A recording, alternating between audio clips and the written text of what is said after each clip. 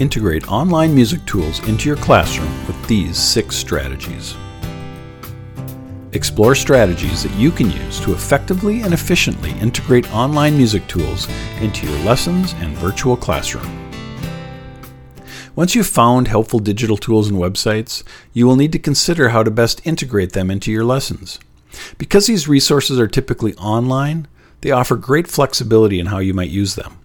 Consider the following strategies as you browse the resources in this collection. Number 1, playlist.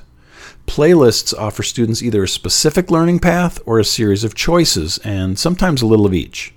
Playlists are sometimes described as a checklist of to-do items or a choice board of learning options. Because the items on a playlist can generally be used without direct instruction, they work well for core learning, remediation, and enrichment. To learn more about playlists, review the article Incorporate Playlists into Blended Learning at avidopenaccess.org. Number 2, flipped station. This strategy combines 2 different blended learning strategies, station rotation and flipped learning. With this approach, you create an independent learning station in a station rotation lesson.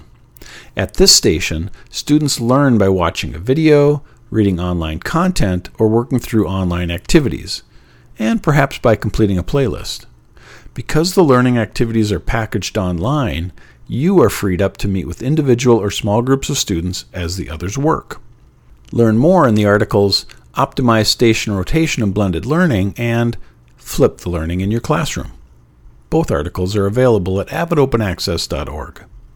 Number 3, virtual textbook.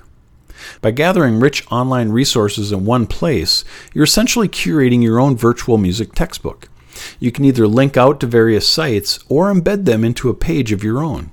This approach allows you control over the content you share with students, and it provides an opportunity to embed virtual manipulatives and online exercises directly into the content. Your learning management system, or LMS, is often an excellent place to store this content. As a bonus, for greater engagement and buy-in, you can have your students do this work. They can curate resources and create a class textbook. Number 4, self-paced course. If you have a learning management system, you can use it to set up a series of self-paced learning activities by linking out to online content. Some LMS platforms allow you to establish completion rules, which require students to unlock the next activity by completing the previous ones.